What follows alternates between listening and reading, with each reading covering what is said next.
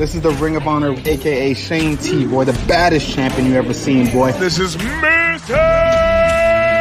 Anderson. This is good old JR Jim Ross, and you are listening. You're listening to Knockouts and 3 Counts. Cover! We got a new world champion! That might be one of the craziest knockouts I've ever seen in my life. Knockouts and 3 Counts is the podcast, baby! They're the real deal, baby! Knockouts and 3 Counts starts now.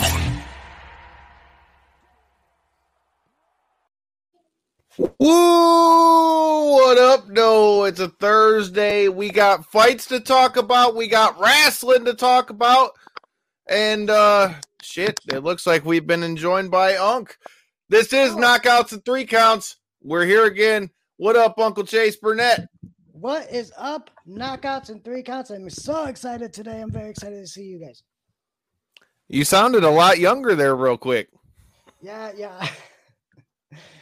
Yeah, it's a condition. It's not funny, okay? So let's not joke about it, okay?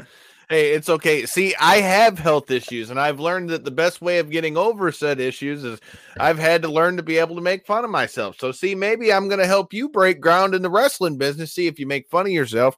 Maybe, it might help you out. Maybe it might not. I don't know. But go ahead and throw your social medias out and let them know where they can find you, all that good stuff. Find me on Facebook. I'm so good on Facebook for some reason. I think it's because I do an old guy gimmick that I'm most over on Facebook. I don't know what that is, but find me at Chase Burnett on Facebook. Find me on Twitter, Bald and Bougie 248. Search Uncle Chase Burnett. I'm there. I'm the best Uncle Chase Burnett, so you'll be able to find me quickly.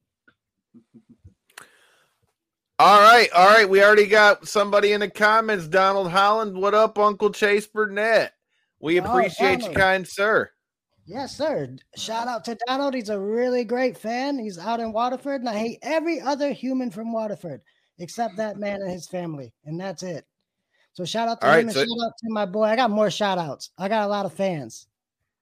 Shout out to the homie, Hardcore Free, Hardcam Frio. Shout out to him. Hell yeah.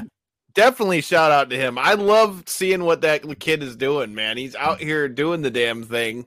If you haven't done so, subscribe to his channel, Hardcam Frio, bringing you all the best action from the Michigan independent scene. Well, speaking of the Michigan independent scene, it's been a little minute since we've had you on the show. What the fuck has Uncle Chase been up to?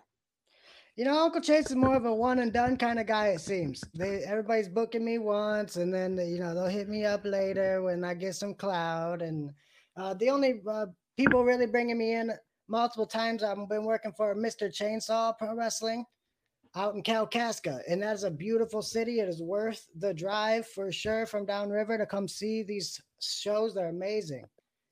Have you ever seen their stuff? I have. I watched a little bit of it on IWTV. I haven't gotten to be at one of their events yet, but I have seen Mr. Chainsaw Pro Wrestling. If I'm not mistaken, isn't one Tommy Vendetta their champion right now? He is the champion right now, yes. But, let me get like 1.5 wins, and I'm going to get there for sure. 1.5 wins. So how does one equate a half win? Does that count when there's like a double count out or something? Is that how you get a half win? Yep. Yes, sir. See, you know a lot about wrestling. It's the double count out, then a coin flip. I mean, all right. I didn't know about the coin flip. Now, is Das Boot involved in the coin flip? No, not this time. So you can't be giving away all the industry secrets, bro. See, that's one of the great parts of doing all this shit. See, you get to find out all the real behind the scenes. See, most of you people think that the behind the scenes stuff is who's going where, like maybe one Malachi Black, which we'll get to that in a little bit.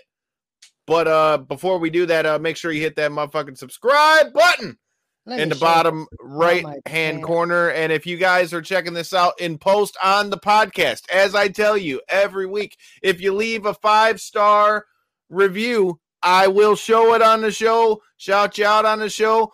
Hell, whatever it is. Hell, maybe I'll bring you on the show. Make sure you leave them 5-star ratings and comments and likes and shares and all that good shit.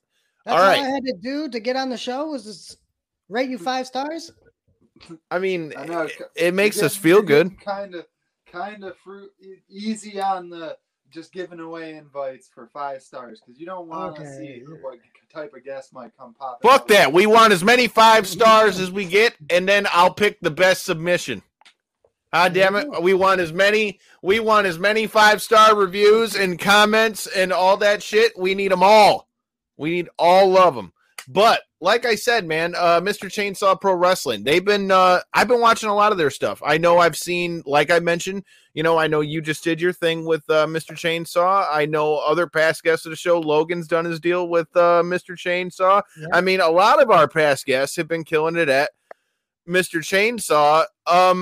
What is it that you like about Mr. Chainsaw most, man? I mean, it does seem to be making quite a name for itself here in Michigan.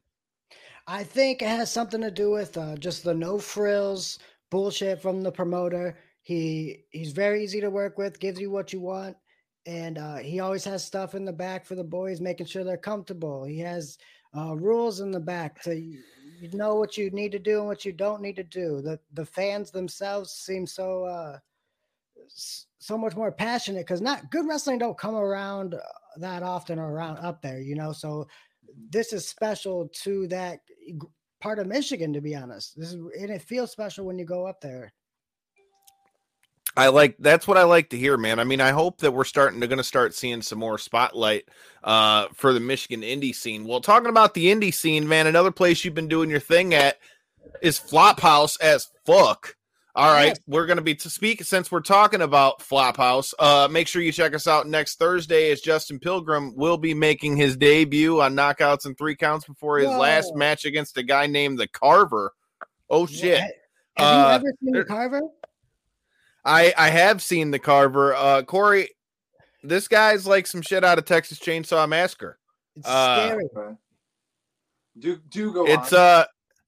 It's pretty fucking scary. But I mean, with a guy with a name like Justin Pilgrim, I think he might do all right with it. So, like I said, make sure you check us out next Thursday for Mr. Justin Pilgrim. And since we're going to be talking about fights, like I said, we're talking about wrestling right now, but I brought Uncle Chase on because I want to know what Uncle Chase thinks about UFC 264. But since we're talking about UFC 264, make sure you also are checking us out this Tuesday as I'll be bringing on Ryan McKinnell from Busted Open and MMA Today with Misha Tate from SiriusXM to help us recap the whole damn thing this Tuesday. So, yeah, you need to make sure you hit that subscribe button so you don't miss any of it. Fancy Kyle over here. You guys are getting the big names. I mean, we're trying out here. And, hey, if you're going to be at SummerSlam, guess what? I'm going to be in that bitch, too, with the homie Mega Ran. Make sure you check us out. I might even take a stop into Extreme Couture to go see the Guitar Hero Justin James. I mean, hey, we're gonna be getting down and getting after it in Las Vegas. I'm gonna be pulling a Ric Flair loop, man. I'm gonna be in Nashville and Vegas all in the same weekend, and then back home to the Mitten. Incredible. We already know Classy Kyle over here getting it done. I don't got it cleaned up too much, but you watch, man. I'm gonna pull out some shit for the Death Star when we go to Vegas. Well, I love it. I'm always impressed lately. You've been getting some awesome names, especially for the MMA stuff. It's been really good lately. I very much so appreciate that, sir, because we're trying to keep the good names coming. And since you bring up MMA names, I brought up somebody who's from wrestling and MMA end, but for our Michigan fans, you may know who this guy is. So those of you who have been paying attention for any little bit of time know that we've been doing our thing with XFC. Well, another Michigan legend is going to be making his return at XFC. We're going to be bringing one Mr. Darren Cruikshank to the show the same week that we bring your main event of XFC 45, Mr. Bobby Nash. And I'm going to be getting real crispy in this bitch because your boys are going to be up in the press conference that's going to be live on their YouTube. So make sure you stay tuned. So, like I said, now that I've got done plugging everything, let's talk about some of the other things that are going on in the pro wrestling world. Can we? Another thing that's going on this weekend that I, for one, am very much so looking forward to. Maybe we're going a little out of order in the days kind of thing, but it's my show. I can do that shit. So, Ring of Honor, Best in the World, is going down this Sunday. And, for any of you guys that are Ring of Honor fans, I mean, just throwing it out there. I mean, hey, there's interviews with Shane Taylor. Hey, there's one that we just did with Mike Bennett that we've had people from fucking England hitting us up about. I mean, and Lord knows we go way back with everybody's favorite monster.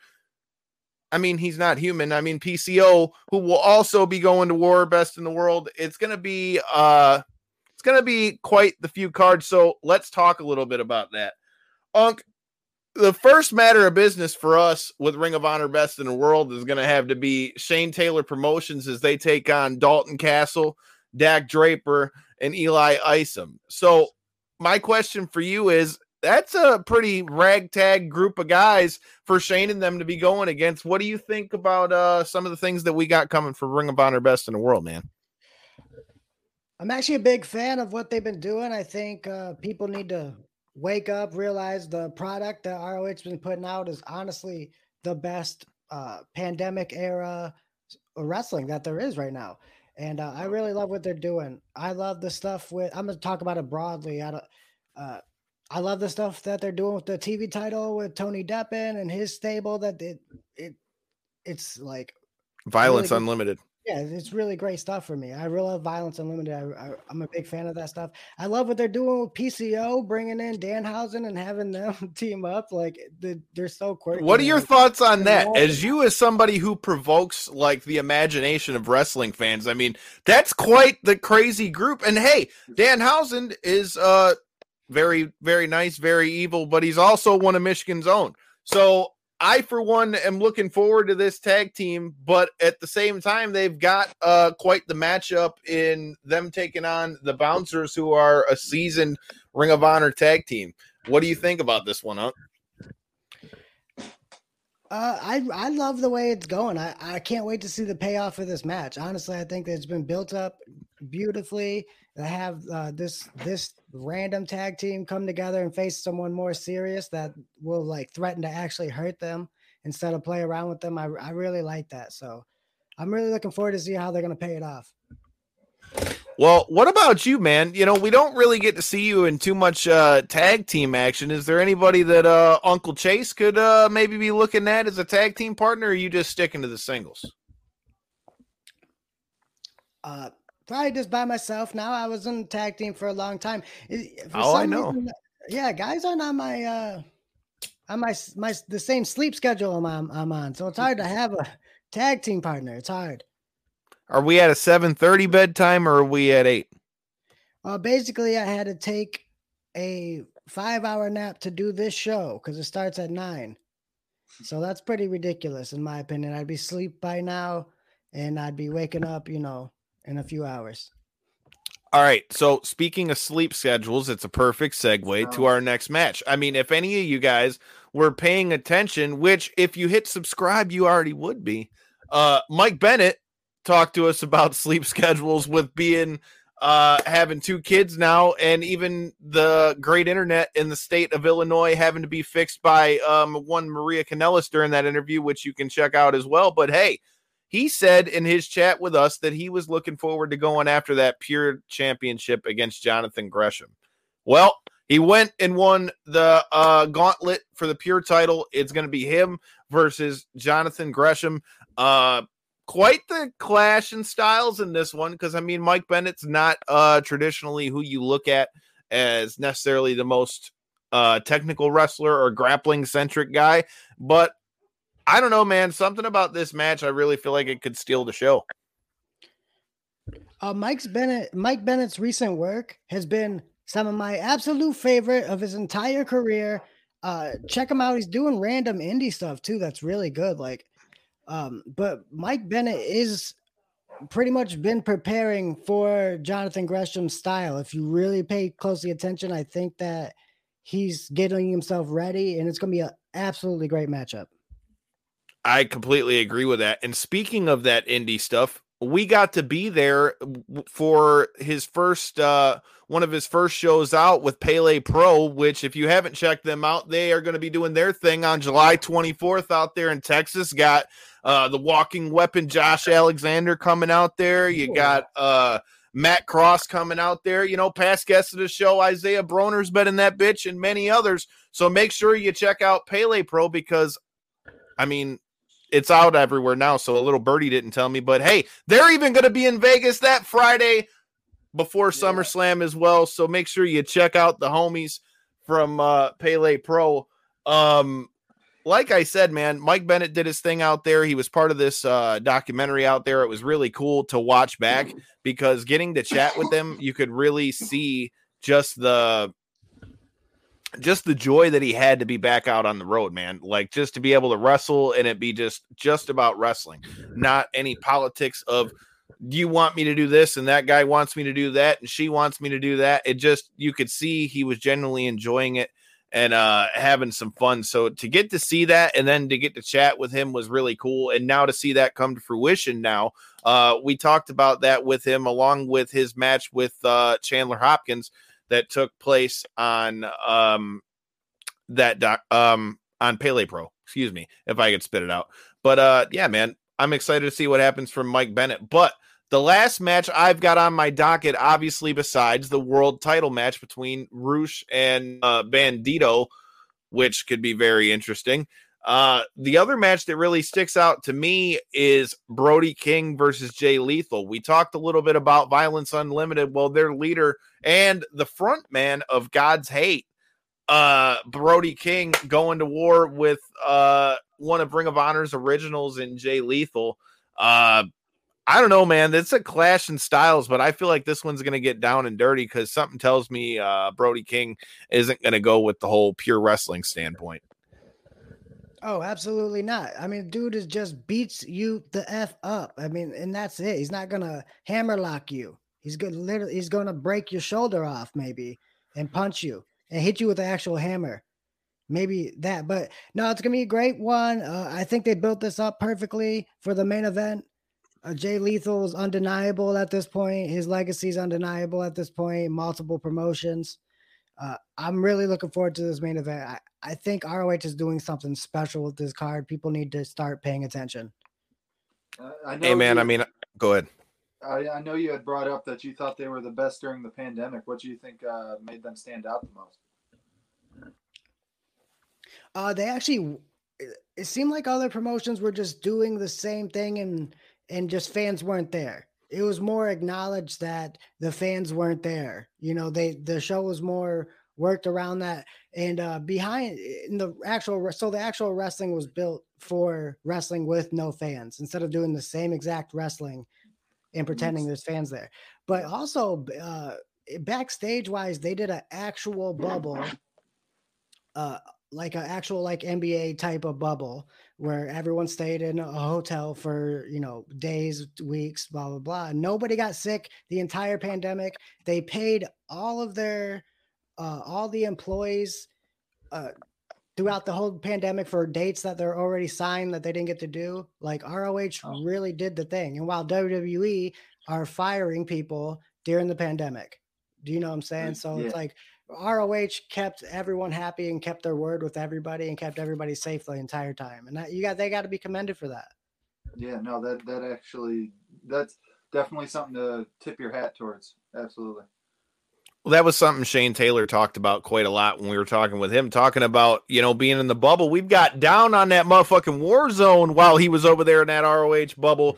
But talking about returns to fans and all these types of things, I mean, AEW just made their first return to real fans last night with, not real fans, but going somewhere outside of Daly's place in Jacksonville last night with going out for Road Rager. And I gotta say, just based on the timing alone of it, you had quite the entrance when everything went black. Let's check out what I'm talking about. As we can all see, and wait a minute, what the? Oh my God! God Almighty! What a kick right to Arn Anderson's face. There's Cody.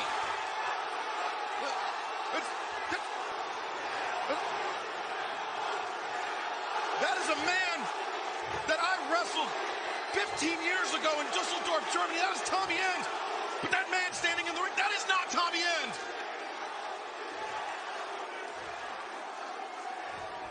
Oh my God!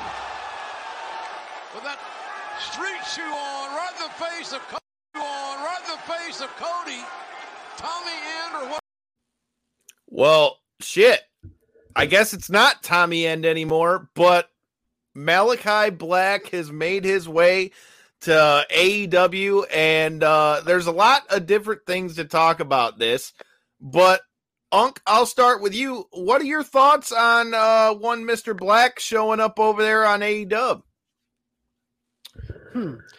So I never usually watch, but something told me to watch yesterday. I don't know why, but I ended up catching it. So I actually saw this live, and I was with my partner, and we never really watched wrestling together.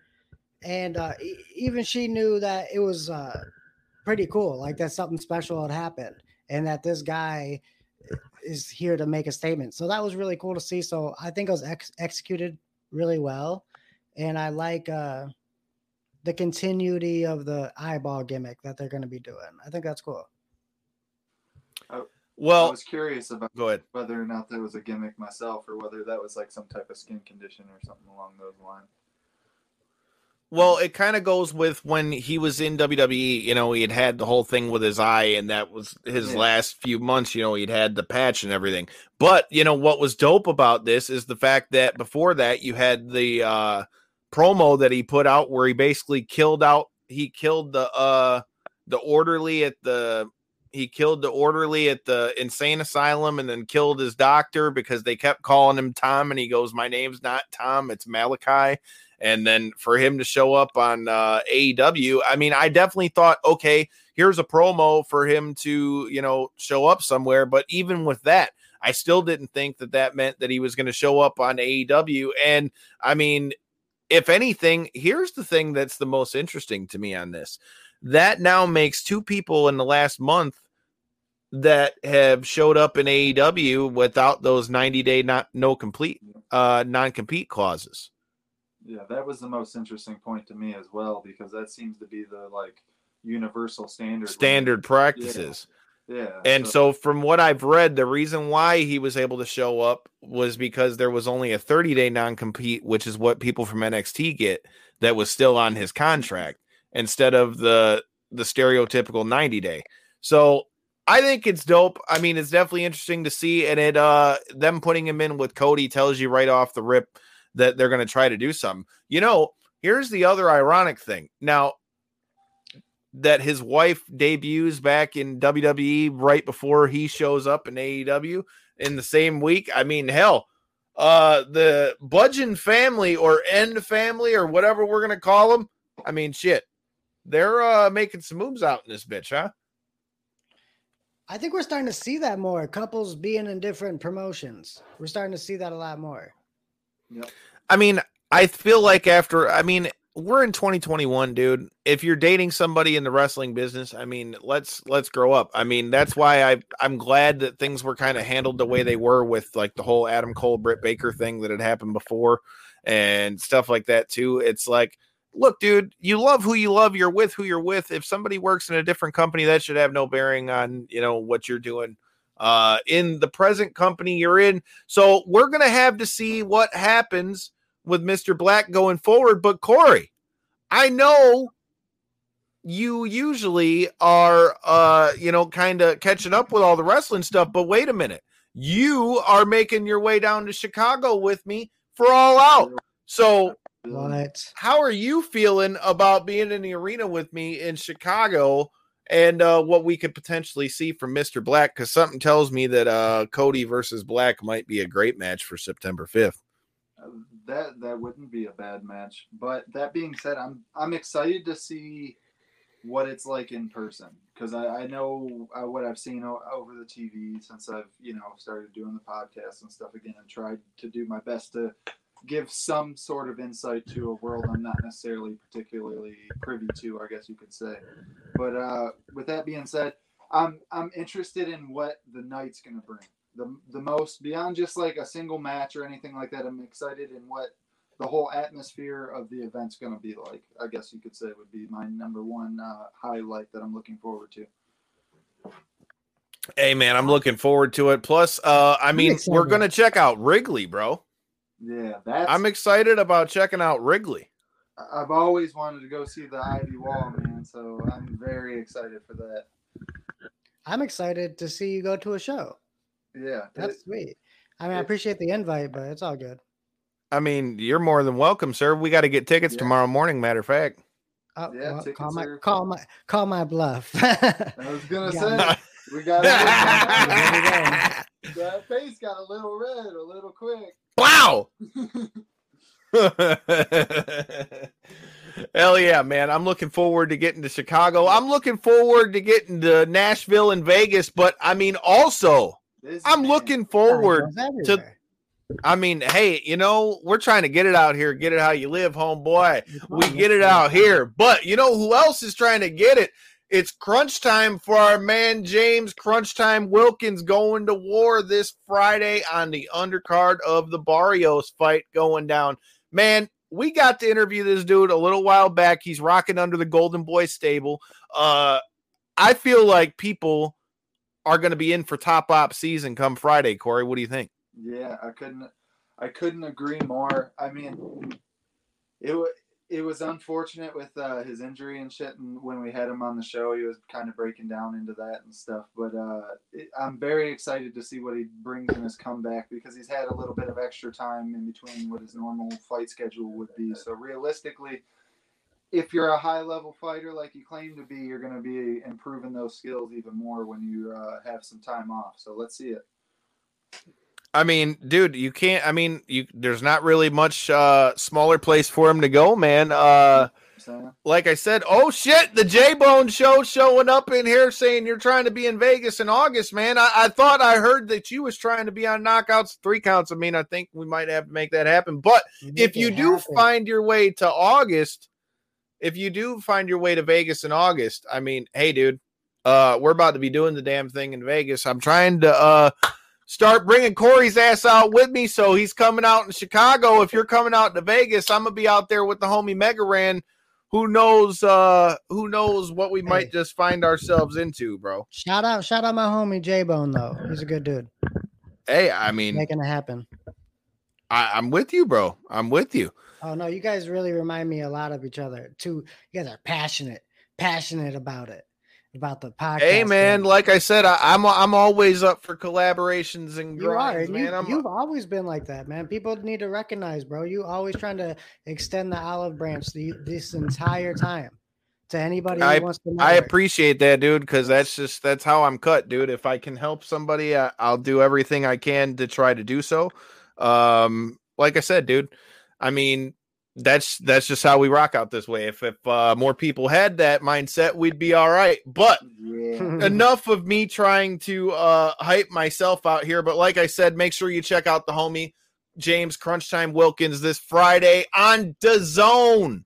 God damn it, I'm tired of buying the subscriptions for these things. You know, maybe if you guys brought us in and gave me some credentials, bro, I'll fly the flag of DAZN all over this bitch. You might see it behind me in the screen. But I mean, I digress. Before we get into UFC 264, all right, there were a few news headlines in which I want to talk about.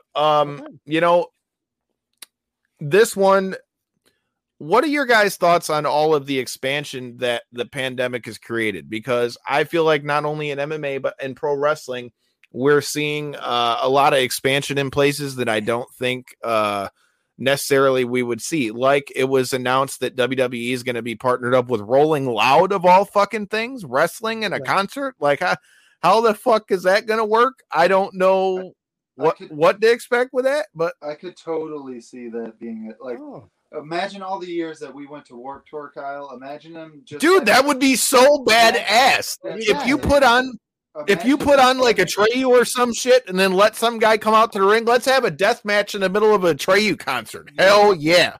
Let's go. So I could totally see it working out, especially in an environment like that where it's multiple stages, where if that's not what you're into, you can keep it moving. It's not like you're locked down to what they are doing at this one particular stage. There's many that are to your pleasing, I guess you could say. So, that's the nice thing with like the Warped Tour and venues like that, where they have the 5-6 stages all up at once. It it could really work out. I really honestly think that's a good idea, especially in the wrestling world, to promote themselves in that manner. I really could see some positive coming out of that. Absolutely. I worked for BCWA, you know, and we know those guys. Of course, yes. But they actually put on a few shows at the Warped Tour. And we also did shows at Mayhem Festival. So I've wrestled at Mayhem Festival a few times. Look up Chase Burnett versus Malcolm Sunshine from Mayhem Festival. It is Cannibal Corpse is right behind me, and they're starting their set, and it's absolute insanity. Just that kind of crazy vibe, just big bumps and fucking mosh pits all over, and it's honestly incredible vibe. I'm surprised more promotions don't do it. BCWA was ahead of the game. I'm telling you, this is gonna work out. Yeah, Mike Blackwell, I know you're gonna check this shit out, man. When are we getting BCWA back in the scene over here, homie? Tag him, Mike Blackwell. You know what? Just because you asked for it, I'm gonna do that right now, Mike Blackwell. Where the fuck you at, Mike Blackwell? Hey, Kyle. You know what's gonna happen here? That boy is wild. If you tag that man, he will appear out of thin air, and you know that, as thin as his air can get. Well, look here. We've already established this. I ain't scared of shit. Just ask Amanda Bobby Cooper. But I believe you. I ain't scared of shit. Corey, you don't know about that story, do you? Did I ever tell you that story? Yeah, I ain't scared of shit. Ask Amanda Bobby Cooper. But yeah, maybe we'll talk about that a little more off the air. Yeah, I'm tagging Mike Blackwell. We ain't scared of shit in here. Mike Blackwell, tag Mike Blackwell, a brilliant man. There you go. Mike Blackwell, where you at? Fool, I called you out. Anyways, Mike Blackwell, we're waiting for the return of BCWA, and just throwing it out there. If you need a guy to come flap his gums on that commentary, Mike, I know a guy. Speaking of which, Uncle Chase, did you hear the news? Yes, of course. I hear everything. I'm very popular. I'm very in with everything. Well, your boy is making his return to college wrestling. I will be the man behind the mic for the commentary for the Henry Ford Hawks for their 4 tournaments this winter, getting behind the mic, flapping my gums. I was talking about Muskegon on Muskegon crime. Let's hope the Hawks just take care of them all in the first round. But yeah, I'm getting behind the mic again for some college wrestling. You're out here. Very bold of you to take that commentary position. Are you going to learn about wrestling now? Hey, dude, I mean, I called a college wrestling tournament with never having done it before in my life, called 50 matches, never having done it before in my life, and they asked me to come back before it was over with, so they must have liked something. So hot damn it. I was trying to make a joke. You're very qualified at everything you do. No, I wasn't saying it. Hell, I thought I was a dumbass. I can get every position. I can beat diseases. I can do whatever I want. I mean, hey, bro, I be trying out here. I mean, it's the Lord. It's the Lord inside me too. But hey, let's get it. Anything, Kyle, we don't have to roll, bro. The thing you're best at in this world is talking. So that job's made for you, buddy. Right there behind that mic. You keep talking shit, but you're gonna see me on Sirius XM or one of these things. One of these days, somebody's gonna pick me up. You watch. Wait, no, you watch. You're planting the seeds. You watch Sirius XM. I'm bringing on one of your hosts, but if you ever need a guy, I know a guy, and I even know how to fling the mail too. So I'm multifaceted in this bitch. But let's talk about multifaceted. Let's talk about UFC 264 in this bitch. Yeah, everybody is excited about the return of the notorious Conor McGregor. The UFC is making power moves out here as they're teaming up with Crypto.com, which from the early numbers that have been put out, I mean, it's sounding like that could mean an extra 10 to 15K per fighter on the UFC roster, which that's not what I read. No, it is. None of that money is being transferred into the fighters. No, I don't know, man. From the early part, it looked like some of it was getting split, but it's not as big a split as they thought. That's what I read. Unless there's new developments, if there are, please share. I wish I could give you exact from where I'm pretty sure it was Mark Ramundi that I had read it from, but I believe that Yeah, money so is not being split amongst correct. the fighters. So correct. So what's going on is even though Venom is making the new gear or whatever, Crypto will be the main brand on the gear itself. And it's not the money is not going towards the fighters like the Reebok or Venom deal, but instead some fighters can be sponsored by crypto.com, just like most organizations. So that's what's going on. Yeah, dude, that bums me out. Why the fuck can we not just do something to hook up the fighters? Ah, damn it. Right, Kyle, let's talk about it, dude. Like, the stats are piss me off every time I look at them. Go ahead, Corey. I know you're getting mad too. I can see your blood boiling just as much as mine. I get so mad. I want these guys to get paid. Give them that money. Jake Paul says one thing right, and it's about fighter pay. But beyond that, really honestly, it's very similar to the Monster deal that they already had in place, where Monster's got a big deal going on with the UFC, but you can also be sponsored by Monster, so you can get paid for having that small patch on your fight kit. So it's going to be real similar to that. But with that being said, it's still bullshit, man. This market share that they give to these fighters is insane. Any other professional sport, and especially with the amount of hype and eyes that are on MMA and UFC in particular, because they're the number one by far. And with the amount of numbers and market share that they're generating, man, it's insane the percentage difference in fighter pay compared to every other sport. I understand there's going to be a significant difference. Let me stop you right there, dude, because that leads right into what I wanted to bring up. Because I literally just had this conversation with a customer at work the other day, and his argument to me with this whole thing, because we were talking about it in terms of the Francis Ngannou, John Jones fight that was proposed, and now how they've created this interim heavyweight title. And his response to me was that you signed the contract, or you man of your word, you said you'd fight, then you fight. And I'm like, hold on a minute though. Like, I mean, in every business, whether we're talking about any sport, right? And here's the thing. Ryan McKinnell, who you can check out this Tuesday after the fights and hear his thoughts right here on this here show, was talking about it on MMA Today. And, here's the thing. The UFC is on par right now to be on the same like financial status as like the NHL right now. So that means you're looking at most top guys in the NHL are making on upwards of 10 million. We're talking about UFC 264, which we're going to get into our picks right after I finish this, but you're talking about a fight in which one of the participants in the main event chose to take this fight because he knew he would make more money for this fight than he would have made fighting for the championship of the world. Now, let that sink in. Your world title in one of your most exciting weight classes in all of MMA. In every promotion, 155 is one of the best divisions. Yeah. Your world title for that, you're telling me that the guy makes more money just by fighting this dude. Now, to go with my point on that, this guy's whole point was you sign a contract. Look, dude, like you said, Chase, on average, there's an 80-20 split between the UFC and the fighters. Even less so than that. But go on.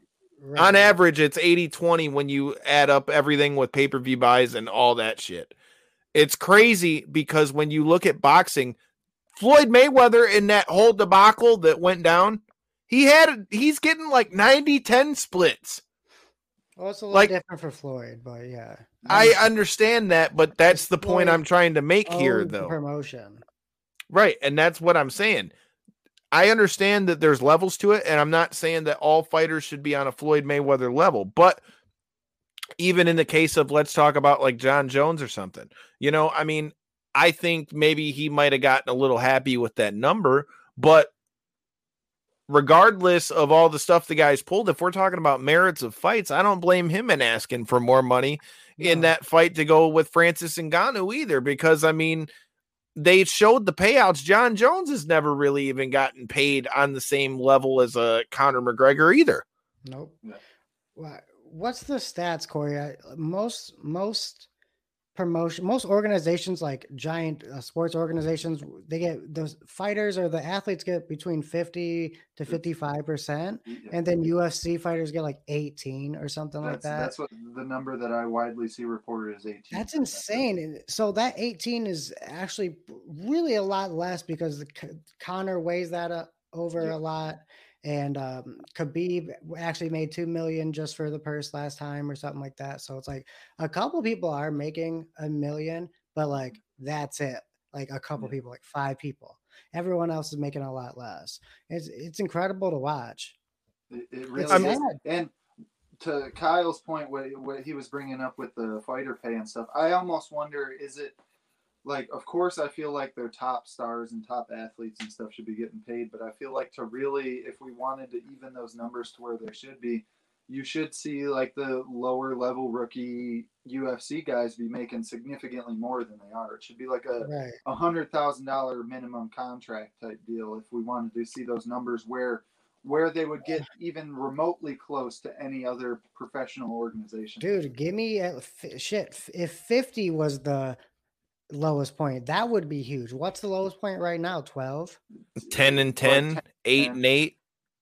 I haven't seen many 8-8s in a while. Though. I think it's I mean, I think it's 10-10 or 12 or 12. But even with 12, that being said, we talked like the new standard, and if you especially for contender series winners, 12 and 12. And think about this: if you don't win, you just get 12, bitch. You know, it's like you don't get the 24. If you don't win, you just get 12,000. Right, and think about this too. That's the crazier part about that is like we're talking about the Paul brothers. It just came out that you're better with this girl's name. You already know what I'm going to say, Corey. But there was a lower level UFC fighter that was coming up where Jake Paul. Sarah Alpar. There you go, Sarah Alpar.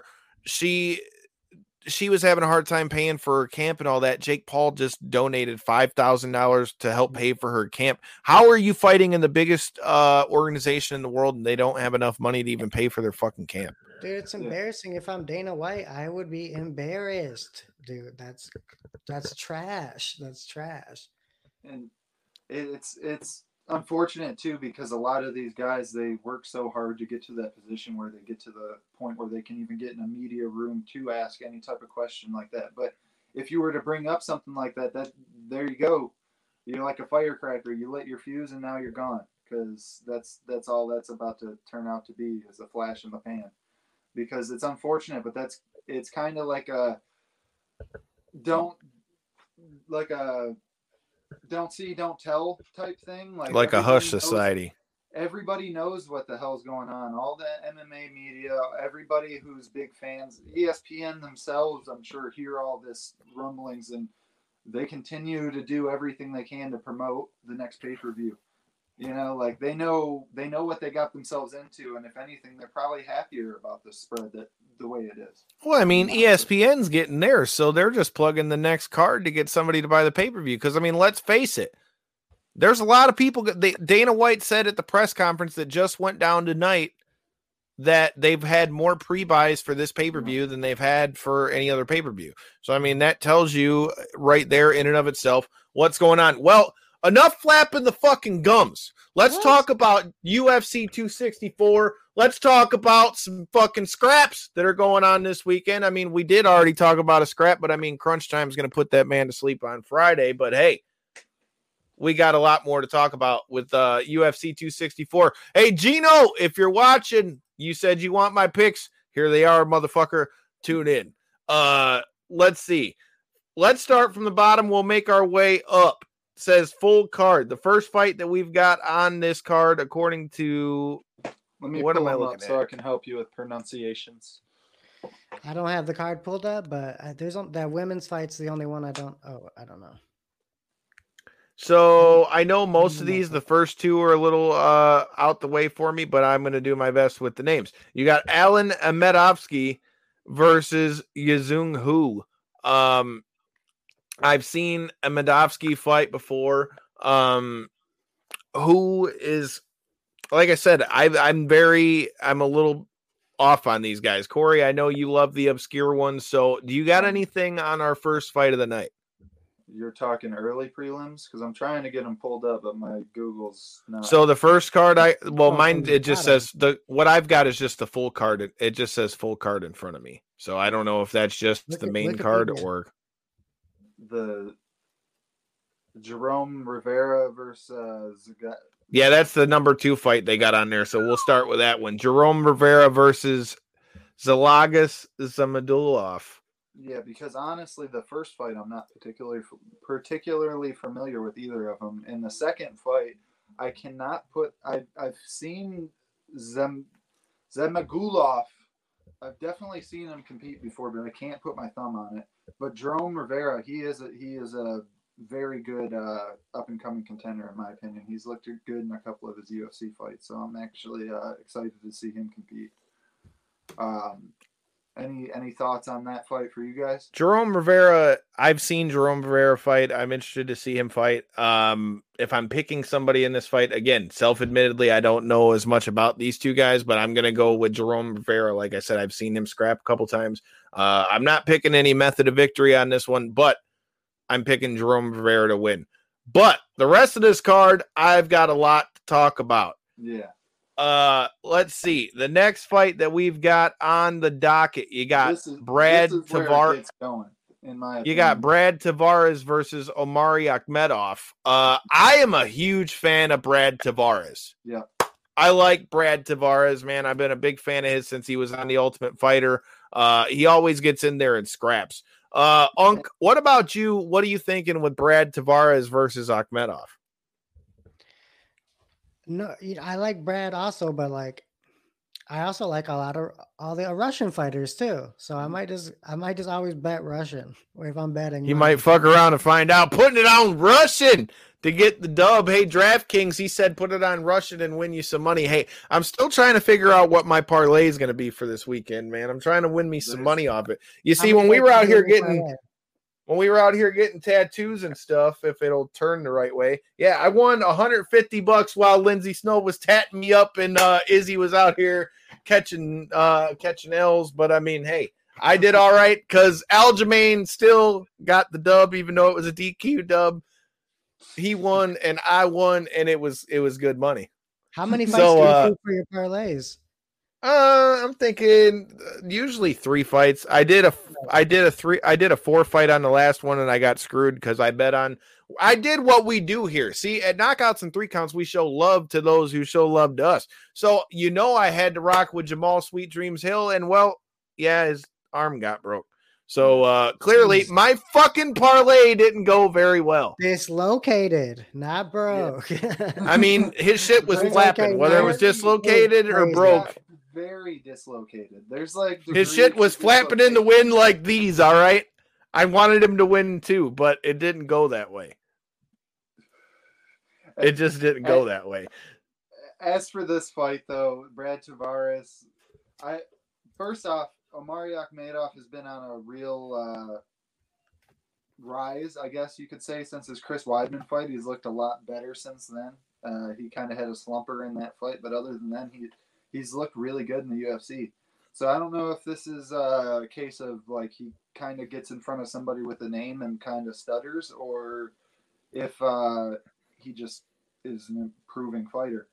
But Brad Tavares always comes out and bangs. And one note that I feel like definitely needs to be mentioned whenever you bring up his name, he has been handed the who's who of the division the whole fucking time. I mean, Rob Whittaker, Edmund Shabazian, Israel Adesanya. He's just been literally getting ate up by some of the top contenders in the division on their rise to that placement. So Brad Tavares always goes in there and bangs. I always hope the best for him. He's coming off a good, solid win, so I roll with him in this one, but we'll see. Yeah, I think we're all on the same page. I think Brad Tavares is the way we're going in this one. The next fight on the docket, Trevin Giles versus Dricus Du Plessis. I probably butchered his name, so if you're coming to kick my ass, at least come on the show first.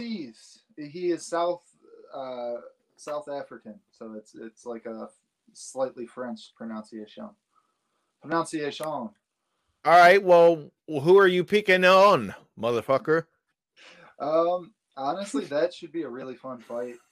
Yet again, Trevin Giles, even though I feel like he robbed my boy James Krause, that was a complete bullshit decision win. But nonetheless, he is on a pretty good win streak. He's looked really good. He's really one of those younger. I don't know necessarily how young he is still at this point, but I believe he's like just now reaching 30, maybe 32 at the most. But he's one of those younger in his skill fighters who has just came out there every single time and shown significant improvement. So with that being said, I really do like Trevin Giles, but Du Plessis is a multiple-time champion from I forget which organization. It escapes me at the moment. So either way, I feel like this is going to be an absolute banger of a fight. I don't necessarily know who to lean with because Plessis is only coming into a second fight now in the UFC where Trevin Giles is more experienced.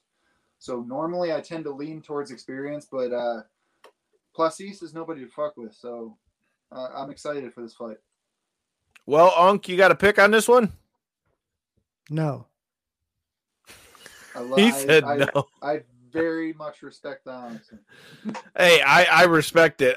For me, I'm actually going the opposite way in this one. I think Trevin Giles is going to get the win on this one. I'm going to go towards experience in the cage. Also, not only because of experience during the cage, I also feel like he's more explosive than Du Plessis as well.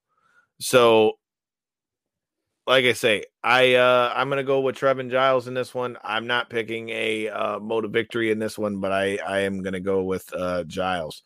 All right. This is a fight that you and I have talked a lot about on Xbox. You have Tai Tuivasa versus Greg Hardy. Unc, you seem to have an opinion on this one, so I will let you go first. What are your thoughts on this fight? I really love this fight, bro. For real. Yeah. I mean, there's nothing to hate about this. I think they're gonna just fucking slug it out. I think they're gonna slug it out. My man's I know my man's Greg Hardy. This is like pretty much what he wants. It's like a decent name who isn't gonna shoot on him. Yep. So I think it's gonna be a good fight. I really do. Yeah, I couldn't agree more. Who are you picking though? Greg Hardy. I think Greg Hardy will win for real. Ooh, yeah. Okay. I don't see why not. I think a huge, awesome thing that Greg Hardy did. He obviously gets better every fight. So let's not hate on it for real. Yeah, he does. And he fights really frequently. He only started 3 years ago. He still only started 3 years ago. I know it seems like he's had a lot of fights because he has. He fought really frequently. But this time he took 7 months off, which he's never done before, to really hone in his skills. And I think he's going to use it, man. Let's see what he can come up with. Like he's going to be, one thing he talked about was using that time off to be really comfortable on the ground. So that's going to be really interesting to see. That is. Because he seems, I watched his media day and his scrum that he had and stuff in front of the cameras, and he genuinely seemed like a different, more relaxed version of himself. Right. He looked like he was maybe more comfortable in his skin where he was at in his career in the UFC at this point. You know, you're talking about somebody who had already been on a professional stage, but in a completely different organization, you know, obviously playing football. And for him to make the transition, he just did not look comfortable in his skin for a while. And I feel like if he really did take this time to improve his skills, I mean, we could definitely see a level 2 Greg Hardy. Right. Why not? And not only that, like you had pointed out with the matchup, Tai Tuivasa is not known at all for his ground out performances on anybody. I can't even think of a time that he's even tried to shoot on anybody. Me either. So it's going to be a hell of a banger. That's the best way to describe it. I feel like Tai Tuivasa should be more skilled. Should. It's a big should, in my opinion. That's how I lean. He should. But Greg Hardy is, I feel, the not only bigger man, but like naturally stronger. Like he looks like he is a 265 jacked, where Tai Tuivasa isn't that. So I feel like that makes a difference for sure. So you're going with Greg Hardy? No, I feel like I said, it's a should for Tai Tuivasa because he is the lifelong martial artist. He's the one that claims to be, the stand and bang with me with anybody and I'll win type of guy. I mean, you should be able to beat a Greg Hardy who's only been doing this for a couple years, but there's a big should on the front of that, in my opinion. All right, so you're going with Tai Tuivasa. Okay, so for me, I also think it's going to be Tai Tuivasa, but more so for the reason like you said. Greg Hardy does not want to fight on the ground, and Tai Tuivasa doesn't want to fight on the ground. And if there were ever a guy that fighting and keeping it on the feet actually plays into his opponent's favor, I would say that it would be Tai Tuivasa. That being said, I will definitely say that I think the athleticism advantage in this fight definitely goes to Greg Hardy. But that being said, I think the overall experience and savviness of Tai Tuivasa is going to be the difference in this one. And I feel like Greg Hardy's gas tank might get him in trouble and get him caught. That being said, Donald, I see you in the comments. I actually do know John Schallbeck a little bit from training around here. I don't know him. I haven't talked to him in quite a while, but we are open to having anybody on here. So Schallbeck, if you get lined up with Bare Knuckle FC, come bring it this way. As any of you guys who don't know, we've already had, Josh the Hammer Burns, who's done his thing with BKFC quite a few times. And, I'm hearing some rumblings is getting ready to want to fight Sam Shoemaker coming up here. So maybe you'll see the return of the Hammer to knockouts and 3 counts if that fight with Sam Shoemaker gets put together. Top 5 at 145. Like I said, man, I'm open to anything. So if you know John Schallbeck and you want to see him brought on this show, tag him and come on with it, man. We're not opposed. We're all for making new friends here at knockouts and 3 counts. But this UFC card, this next fight is very interesting to me. I've been a big fan of this guy for a very long time. You have Ryan Hall stepping back into the cage against Ilya Topuria. Look, Topuria, really close though. Topuria. I don't give a fuck. No, I clap you for getting that first name right with no hesitation. That's what I give you for. Corey, see, here's the thing. You must forget, they let me speak at these nice, fancy events sometimes. I may not use my proper grammar here on knockouts and 3 counts, but see, hey, that's the best part of being the host and the one behind these here controls is guess what? I can do that shit. But see, I can also do the other end, so that's why you need to get your boy out here at some of these shows. But, hey, I digress. Yeah, about this fight, I'm a big fan of Ryan Hall. Him being a jiu-jitsu guy, it's no secret. I'm always a little partial towards the jiu-jitsu guys, and I've always been a little partial towards Ryan Hall. I think Ryan Hall is going to take home one of Ilya's legs with him, and I think that's kind of how this fight goes. I think Ryan Hall has something to prove. I want to see it happen. What say you guys? Unc, do you got an opinion on this fight? Yeah, I always lean towards the jiu-jitsu guys also. And I'm a big Ryan Hall fan just because he has such a different style too. Yeah. So it's like I haven't seen that style implemented since the last time that he fought. So I'm like, it's like we're robbed of seeing this unique experience because he doesn't fight so often. And hey, no one's been able to figure out the puzzle. So why not just keep going? Let's just keep going with it. I want to see Ryan Hall either do a random kick or take a guy and knock him out or do a fucking heel hook inside, outside, whatever, and just take him out. Either way, I love watching Ryan Hall fight. So let's do more. Let's get more undefeated Ryan Hall. Let's see him versus a ranked fighter. That's what I'm trying to see for sure. Like a top 10 dude. Like I want to see it, man. Not to keep bringing up media scrums and stuff, but he had actually brought up because he was scheduled to fight Dan Ige. I don't know if you guys were aware of that. Yeah. And he unfortunately had to pull out of that because he had partially tore his hip flexor. So, serious injury. He got enough time to recover and stuff. And he said it was kind of a blessing in disguise. He's able to heal up some underlying injuries that weren't necessarily linked to his hip issue, but nonetheless were lingering issues nonetheless. In this fight, though, kind of like the Washington football team's name situation, but I'll leave that alone. You know how hard I had to work to find this fucking Redskins hat as a hat? I can see why. They're not the Redskins no more because they took the dumbass name, the Washington football team. As a proud, very partial Native American, after getting my blood results, it's not quite as much as I was. Just because you got Ancestry.com doesn't make you part Native American, motherfucker. No, I thought I was more. I was always told my whole life I was more than I am, and I get my fucking blood results back. I'm like 8%. I'm like, oh yeah, we're really fucking Native American, guys. Like somebody took a piss in my family tree, and that's about what I have there. But nonetheless,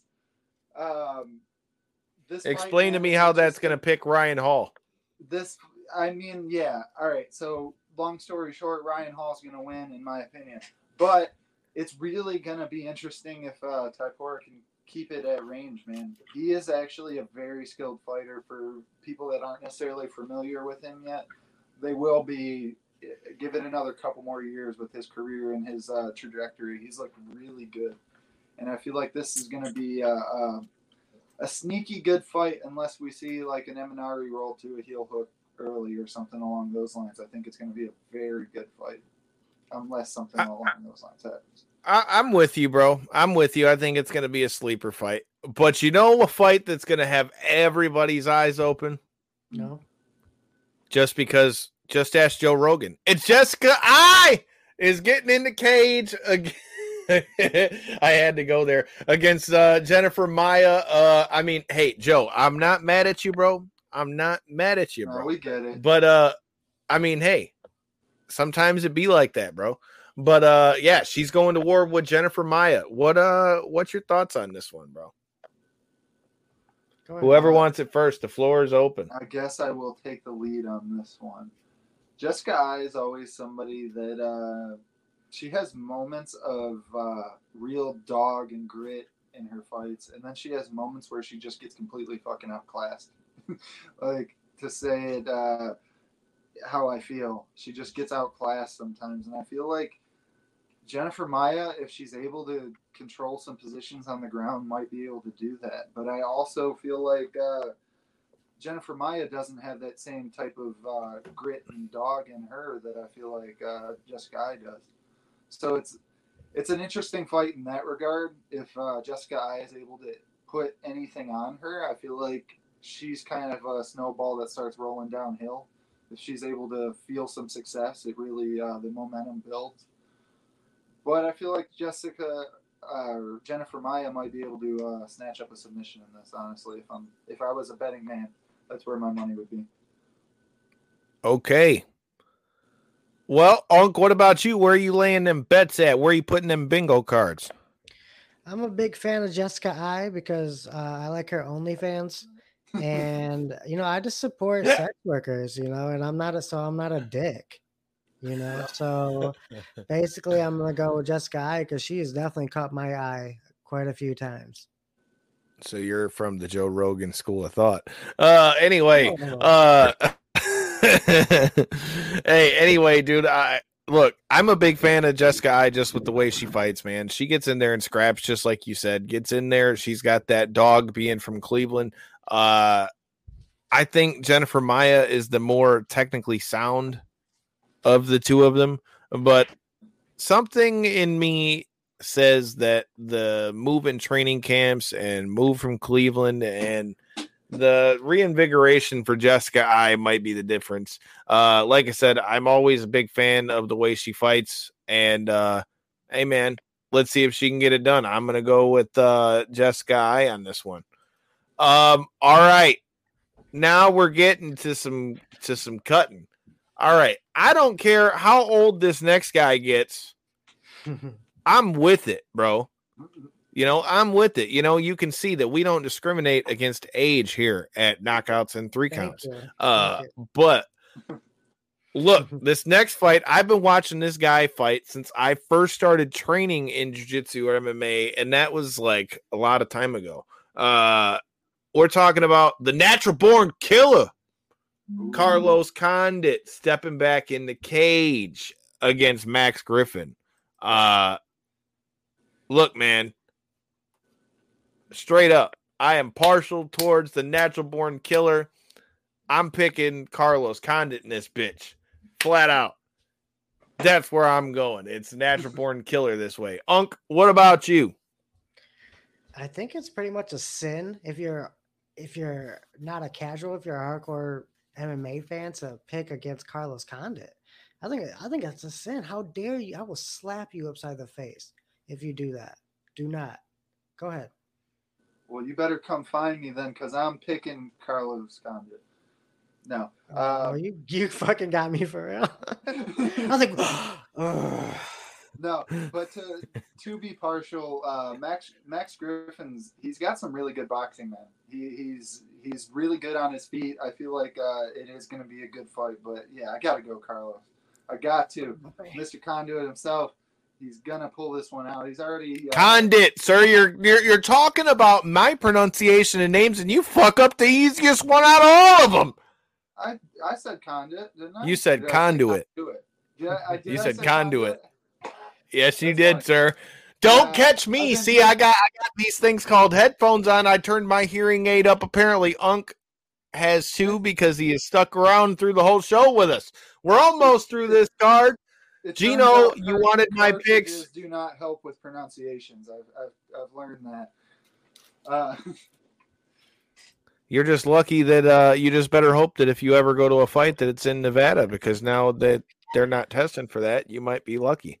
But speaking of a guy who might be tested for those kind of things, I mean, Sean O'Malley, we'll talk about that in a minute. But before we get there, you got Nico Price versus Michel Pereira. Michel Pereira. Pereira. Yeah, there you go. I got it. I can get the weird ones. I can't get fucking Carlos Condit. All right, I do too. This fight is interesting because Nico Price is a fucking dog, dude. It's an insane matchup. This is the most slept on matchup. This is going to no doubt have some ridiculous highlight that will go viral on Facebook the next day that your casual friend will ask you about. I'm dead ass serious. These two are so unorthodox. I love Pereira. One of my absolute favorites. Is a treat to watch him fight. This is a hell of a card. On so many levels. I mean, I'm with you, bro. I mean, a lot of people were talking about the lack of star power on it. I mean, who are you rolling with, Unc?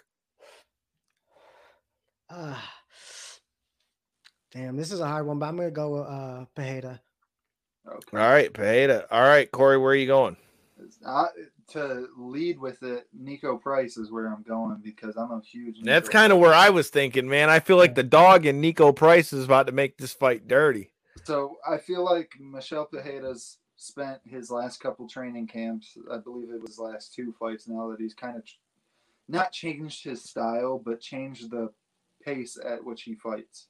He started to look like a different fighter slightly in there. And I feel like that's going to work against his favor in this fight because when you're fighting Nico Price, I don't feel like you're going to get that option. You're not going to be able to pick the pace. You're not going to be able to set your own tone. That's one thing Nico Price does is he brings the fight to people. And I feel like that's what we're going to be able to see is Nico Price kind of pour it onto him and maybe Michel Pereira not be able to keep up would be my thought. Good analysis. I could easily see that. That's honestly the same way I was going with this one. I feel like the key to victory for Nico Price in this one is just going to be he's going to have to make this fight dirty. He's going to have to be in his face at all times. He's got to not leave him enough room to be able to move around and get that weird style going or any of those kind of things. I feel like if Nico Price makes this dirty and gets up in his grill, I feel like he makes this fight a real problem for Michel Pereira. I tend to lean towards the same way as Corey. I think Nico Price is going to get him a win in this one. But I think this is a fight that could very well go the distance too. Yeah. And just to said, I am a big fan of both guys, so I'm going to be watching this one heavy. I like both guys in that fight for sure. Facts. All right. Now we're getting to some of the fights that everybody's been talking about. We got 4 fights left on this card. You got Sean O'Malley versus his new opponent, which was supposed to be Louis Smolka originally. Corey, since you've had a lot to say about this one, I'll let you do the lead away with Sean O'Malley's new opponent and why you seem to be not very happy with the matchup. All right. So I had preferenced it when we had our conversation with the fact that I get it's short notice. I get everything that goes into that regards of it, but come on, man. This guy is a living, breathing hype train. He's got everything going in his direction. And you guys talk about like his whole thing is his next fight's going to be somebody big. And then that comes out to be, no offense, but Louis Smolka, fine fighter, but nothing necessarily that stands out in my opinion.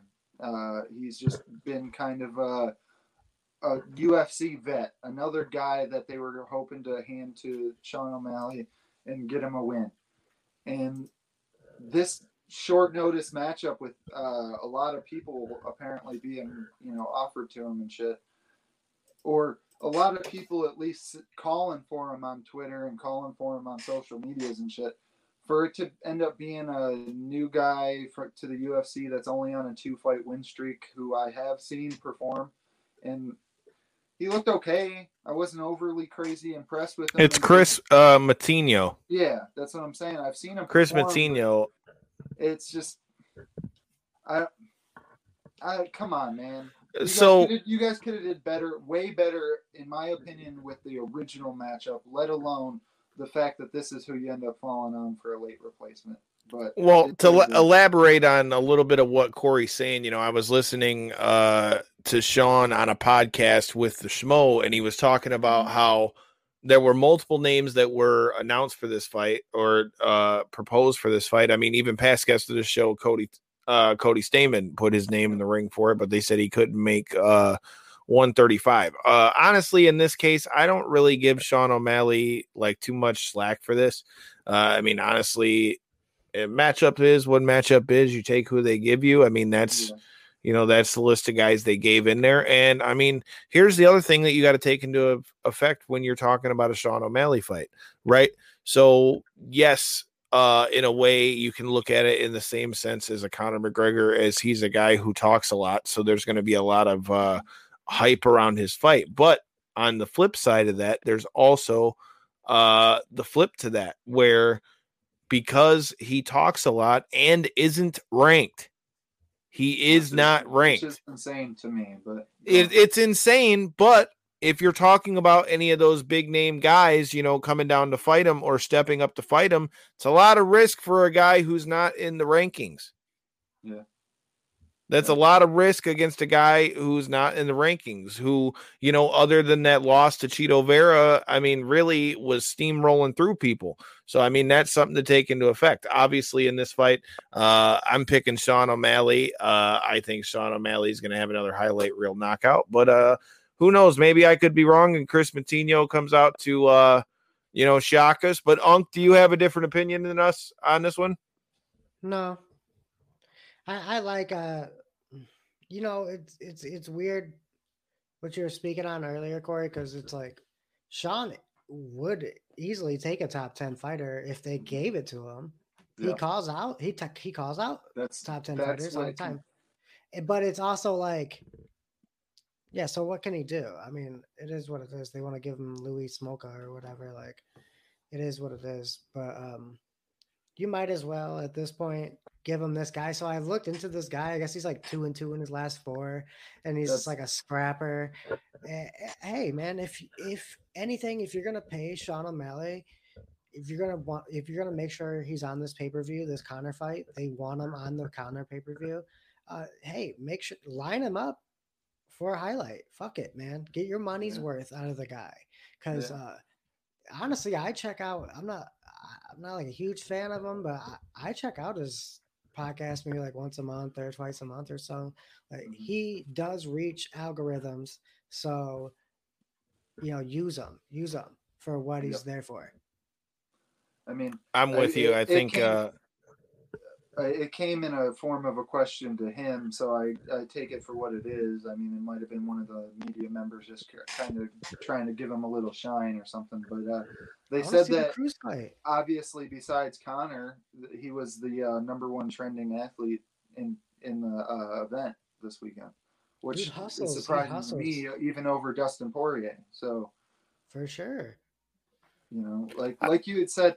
I understand the point of like they want to get their return from their investment, but they're playing the Bellator MVP card at this point. In my opinion, it's almost at that stage of the game where we're talking 5-6 fights into the promotion, and he's still fighting people that he should be fighting better competition. In my opinion, that's not really fair because he lost. He got finished. He got finished against Cheeto. Yeah. Yeah. So it's not like he has been, and it's his first fight back. I mean, it's not like or second fight. Excuse it's me. not like MVP really, because MVP really did fight Cams for so long, and he still is. He still is fighting cans, dude. MVP is like the king of tomato cans. Right. Well, he lost to the one good fighter, Douglas Lima. Yeah. Lima. Yeah. But it feels like that's the route we're going. Where I feel like, especially to parlay to somebody we're going to be talking about in further later, to the Conor McGregor experience, I guess you could word it as. Sean O'Malley is somebody I feel like could have been on that trajectory. I mean, he did suffer that loss to Cheeto, and there is no taking that away. That is what it is. But you're telling me he still couldn't have fought? He fought Thomas Almeida, which is a good contender, but was on a real fight skid.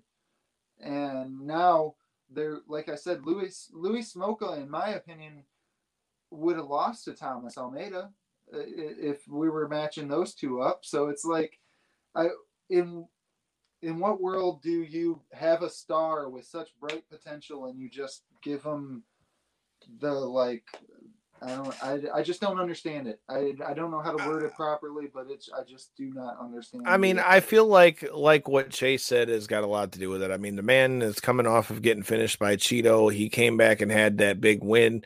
And if you, Mr. I Check My Medias, have been checking Sean O'Malley's medias, he's been talking about how if he wins this fight, he already has a call out all primed, ready, and ready to go. And he said that it's a name that's going to raise some heads. So let's let this man come out here and take care of business, and we'll see what happens. For any of you guys that are tuning in, we're talking about Sean O'Malley. We're getting to your co-main event and your main event coming up here. What do you guys think is going to go down for UFC 264?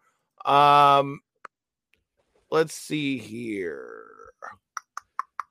The next fight we got on the card, I mean, obviously not necessarily the correct order, but you've got Yana Kunitskaya versus Irene Aldana. Look, man, I'm going to throw this out here right now. Corey, you were here. I've already bet my money on this girl before. I feel like Yana Kunitskaya is going to come out here and get her a damn dub. Yeah. Flat out. I think Yana Kunitskaya is about to come out here and get a dub. They got her as the underdog again, but I say keep betting against her, damn it. I don't see high enough upside for Aldana in this one that I don't think that Kunitskaya can't just come in there and overcome her with that dog. Because don't let the looks fool you, bro. Yana Kunitskaya is a dog and is in somebody's face the whole fight. And I feel like that's going to be what makes the difference here against Irene Aldana. So I'm going with the underdog, Yana Kunitskaya. Who are you guys picking?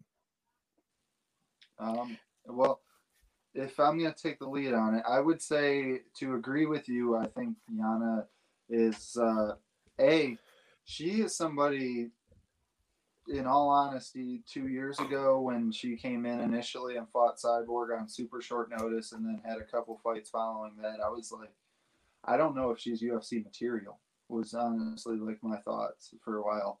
And then to watch her improve her skills to the point where she is right now, I mean, it's truly impressive. She's made me a fan of hers. She honestly has. But with that being said, Irene Aldana, she didn't look that impressive, I feel like, in her last big spot when she fought Holly Holm. She got pretty much dominated in that whole fight. I don't know if she's going to make some gigantic turnaround in this fight. She's got decent boxing, but I just don't know if that's enough to do it. I honestly don't. Yeah, I'm going to have to agree with you. I feel like Yana's going to be able to push her up against the fence, maybe control position, get enough takedowns, and land enough shots in those clinched positions where she's going to end up winning the fight. Well, Unc, what do you think? Do you think Yana's got it in her? I don't know. I don't know too much about him, but if this person is actually a dog, like you said, dressed up as a human being, I'm gonna guess that they would win. To be honest, because of the nails in the teeth. I don't know. Well, I'm pretty sure. I've had this thought a couple times. If a dog tried to fuck me up, one single dog, I think you're a bad motherfucker. But would like a 135-pound woman beat a 135-pound dog? No, that would be a unfavorable matchup, I would imagine. Right.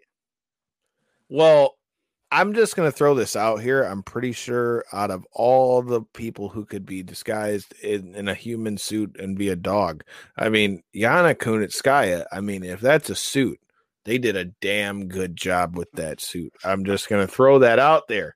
I'm just going to throw it out there. I mean, I got a suit coming. I hope the suit that I'm about to be putting on here is about to have me styling and profiling like the Nature Boy when I got to watch my sister do her damn thing at the aisle. Yeah, we got to do that in Nashville and all that good shit. Maybe I'll have some Jack Daniels Tennessee whiskey when I go out there to Nashville before I hop on this plane to Viva Las Vegas. All right, we got the co-main event of the night. Hot damn it. Yeah, man, I'm trying to be out here trying to fulfill these hosting duties. That's why you guys need to hit that subscribe button, like button, comment button, share button. We need to let motherfuckers know that they're going to be entertained by knockouts and 3 counts. And what else I feel like we're going to be entertained by is your co-main event in Gilbert Burns versus Stephen Wonderboy Thompson. Yeah. This fight is very, very interesting. Chase, what about you? Where are you at on this fight? I'm super pumped about this. I'm going to be honest. I'm a huge Wonderboy fan, but there's something about Burns' last couple of performances that got me so hyped. I'm like, he's so impressive. Like, I love his explosion, and he's obviously comfortable in every situation right now. And I'm actually really, really impressed with Gilbert. And so I was watching him earlier today to do some research, and then something hit me, and it was just like, wait a second, like Wonderboy does his thing so damn well. I honestly don't.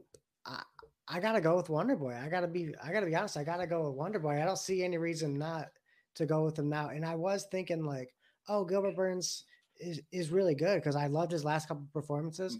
But Wonderboy has seen it before. He's seen this shit before. He's seen what Gilbert Burns has before for the puzzle of Stephen Thompson. So let's see. I agree. The experience. To bubble it down to a couple words, the experience is going to be a big difference in my opinion, for sure. With the Wonderboy is just he's awesome, man. He's such a fan favorite for not only his in the cage style, but his out the cage, nicest motherfucker belt. Like he's one of the best in the MMA sphere, that's for sure. But with that being said, so is Gilbert Burns, man. Anybody who's been following his career, and especially, like you said, since he's been on the big rise as of late, he's becoming a fan favorite, for sure. He's becoming that. If he would have been able to win that fight against Kamaru Usman, we'd be talking about a completely different Gilbert Burns in this scenario. But even with that being said, I feel like Gilbert Burns does pose some real problems for somebody like Wonderboy because he does carry power in his hands. He might be able to throw a couple big bombs, try to get him up against the fence, and then try to get the takedown and implement his jiu-jitsu from there. But who's ever done that? That's what I was just about to get to. It's Wonder Boy though, and he's so good at circling out and changing angles and going from left to right and being so light on his feet throughout the 3 rounds, especially because this isn't a 5-round fight. He's going to be able to really showcase his full potential over 15 minutes, in my opinion, is what we'll end up seeing, and I think it's going to be a decision in his way.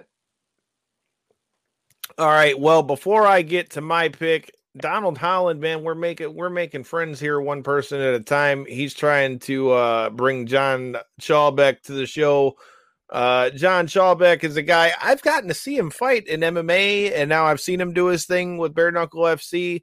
You know, who knows? Maybe he'll make his way here to Knockouts and 3 Counts. Donald says he'd like to see him here on the show. Well, look here, we'll be your Huckleberry. Just shoot us a message. That being said, as far as this fight goes, man, I think Stephen Wonderboy Thompson is going to win this fight. But what makes this fight very interesting to me is I was very impressed by, up until he got caught, the striking of Burns in his fight against Usman. Because, you know, we're over here talking about this man as the jiu-jitsu guy, but correct me if I'm wrong, you know, to quote Nate Diaz, I mean, he was out on his feet.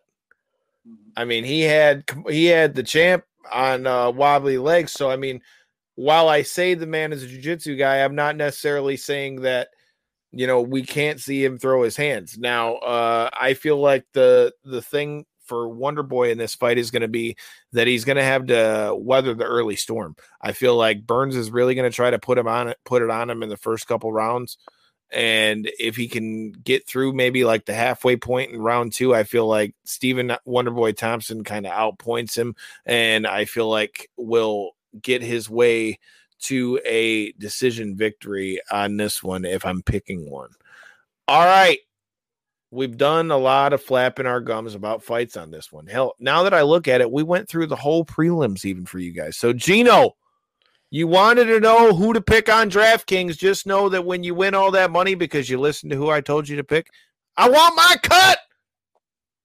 But besides that, speaking of cuts and speaking of fights, we got a main event to talk about. Conor McGregor is making his way back to the cage to face Dustin Poirier again for the 3rd time. Now, I've heard a lot of people say in the lead up to this fight that Conor McGregor doesn't have that dog in him no more.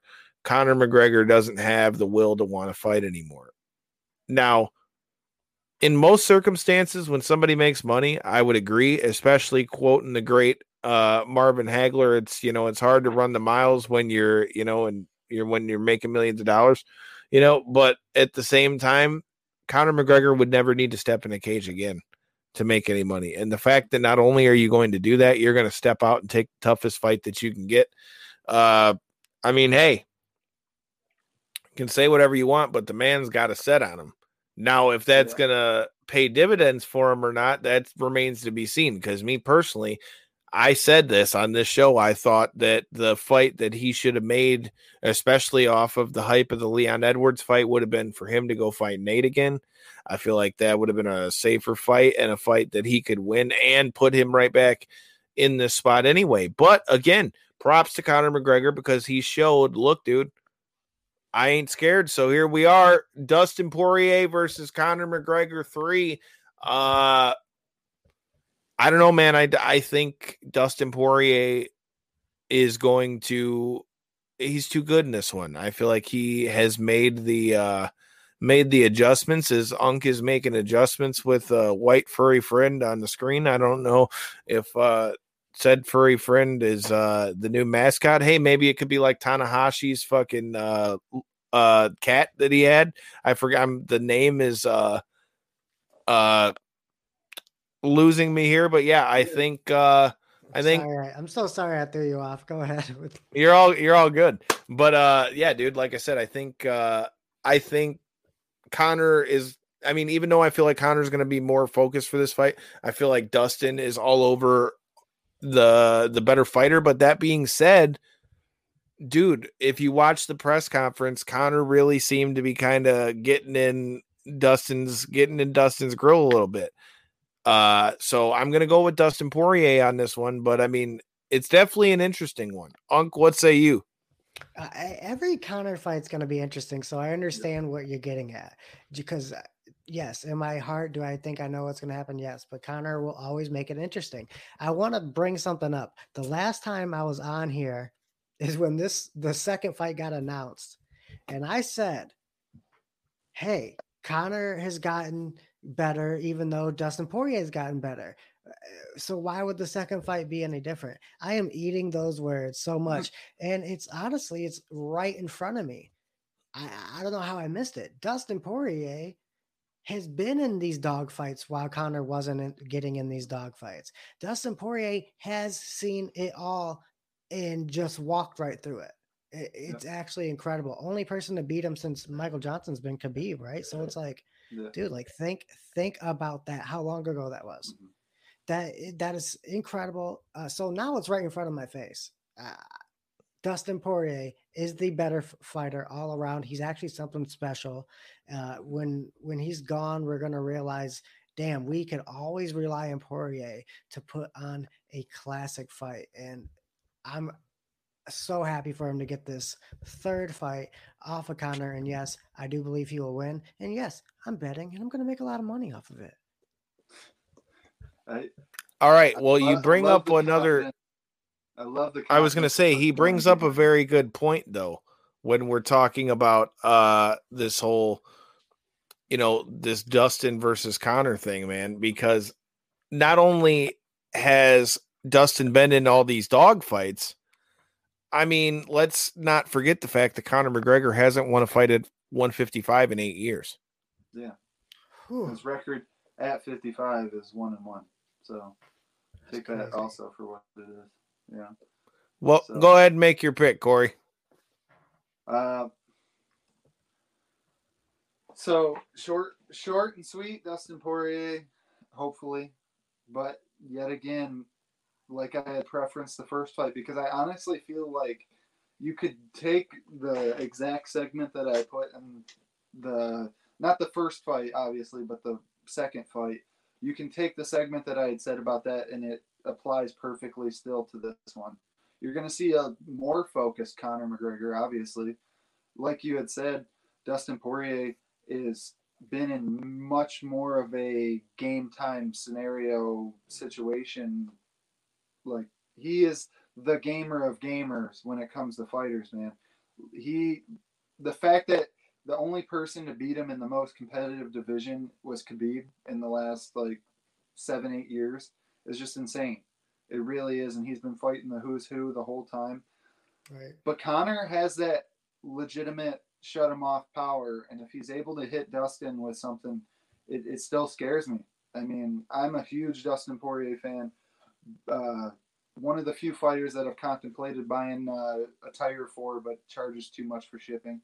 So I'm stingy on shipping. But hey man, that's got to pay my bills. So stop being a bitch.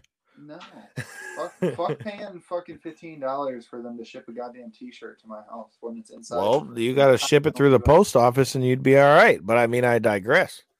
But with that being said, I hope Dustin Poirier is able to win this, because I feel like this will be even more of a stamp on his career. I feel like this is the type of thing that could really get the fans behind him, instead of him being the one where a lot of people love him, but he's fighting the A-side in Conor.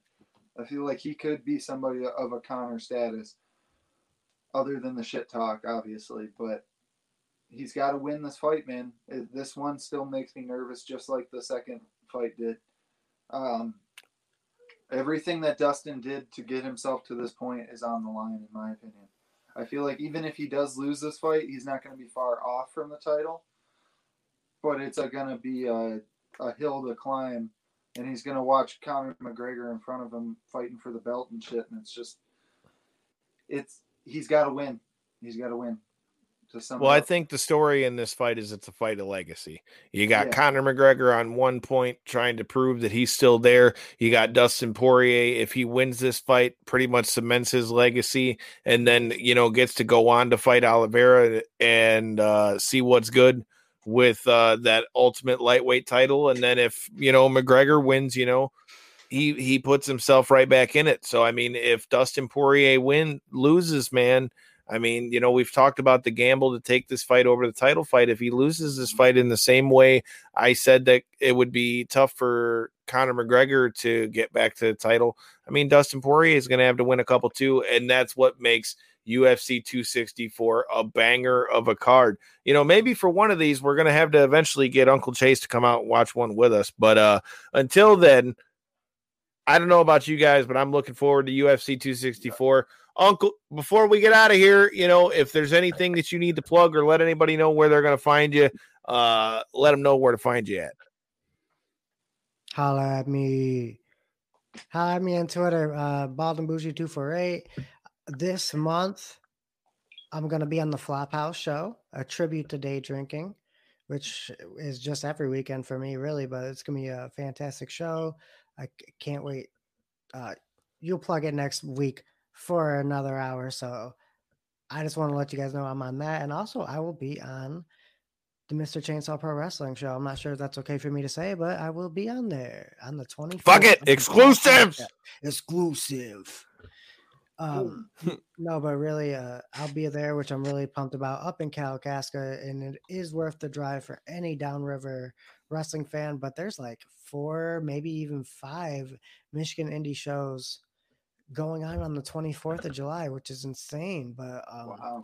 this one will definitely be the best because this one is the one that's paying me.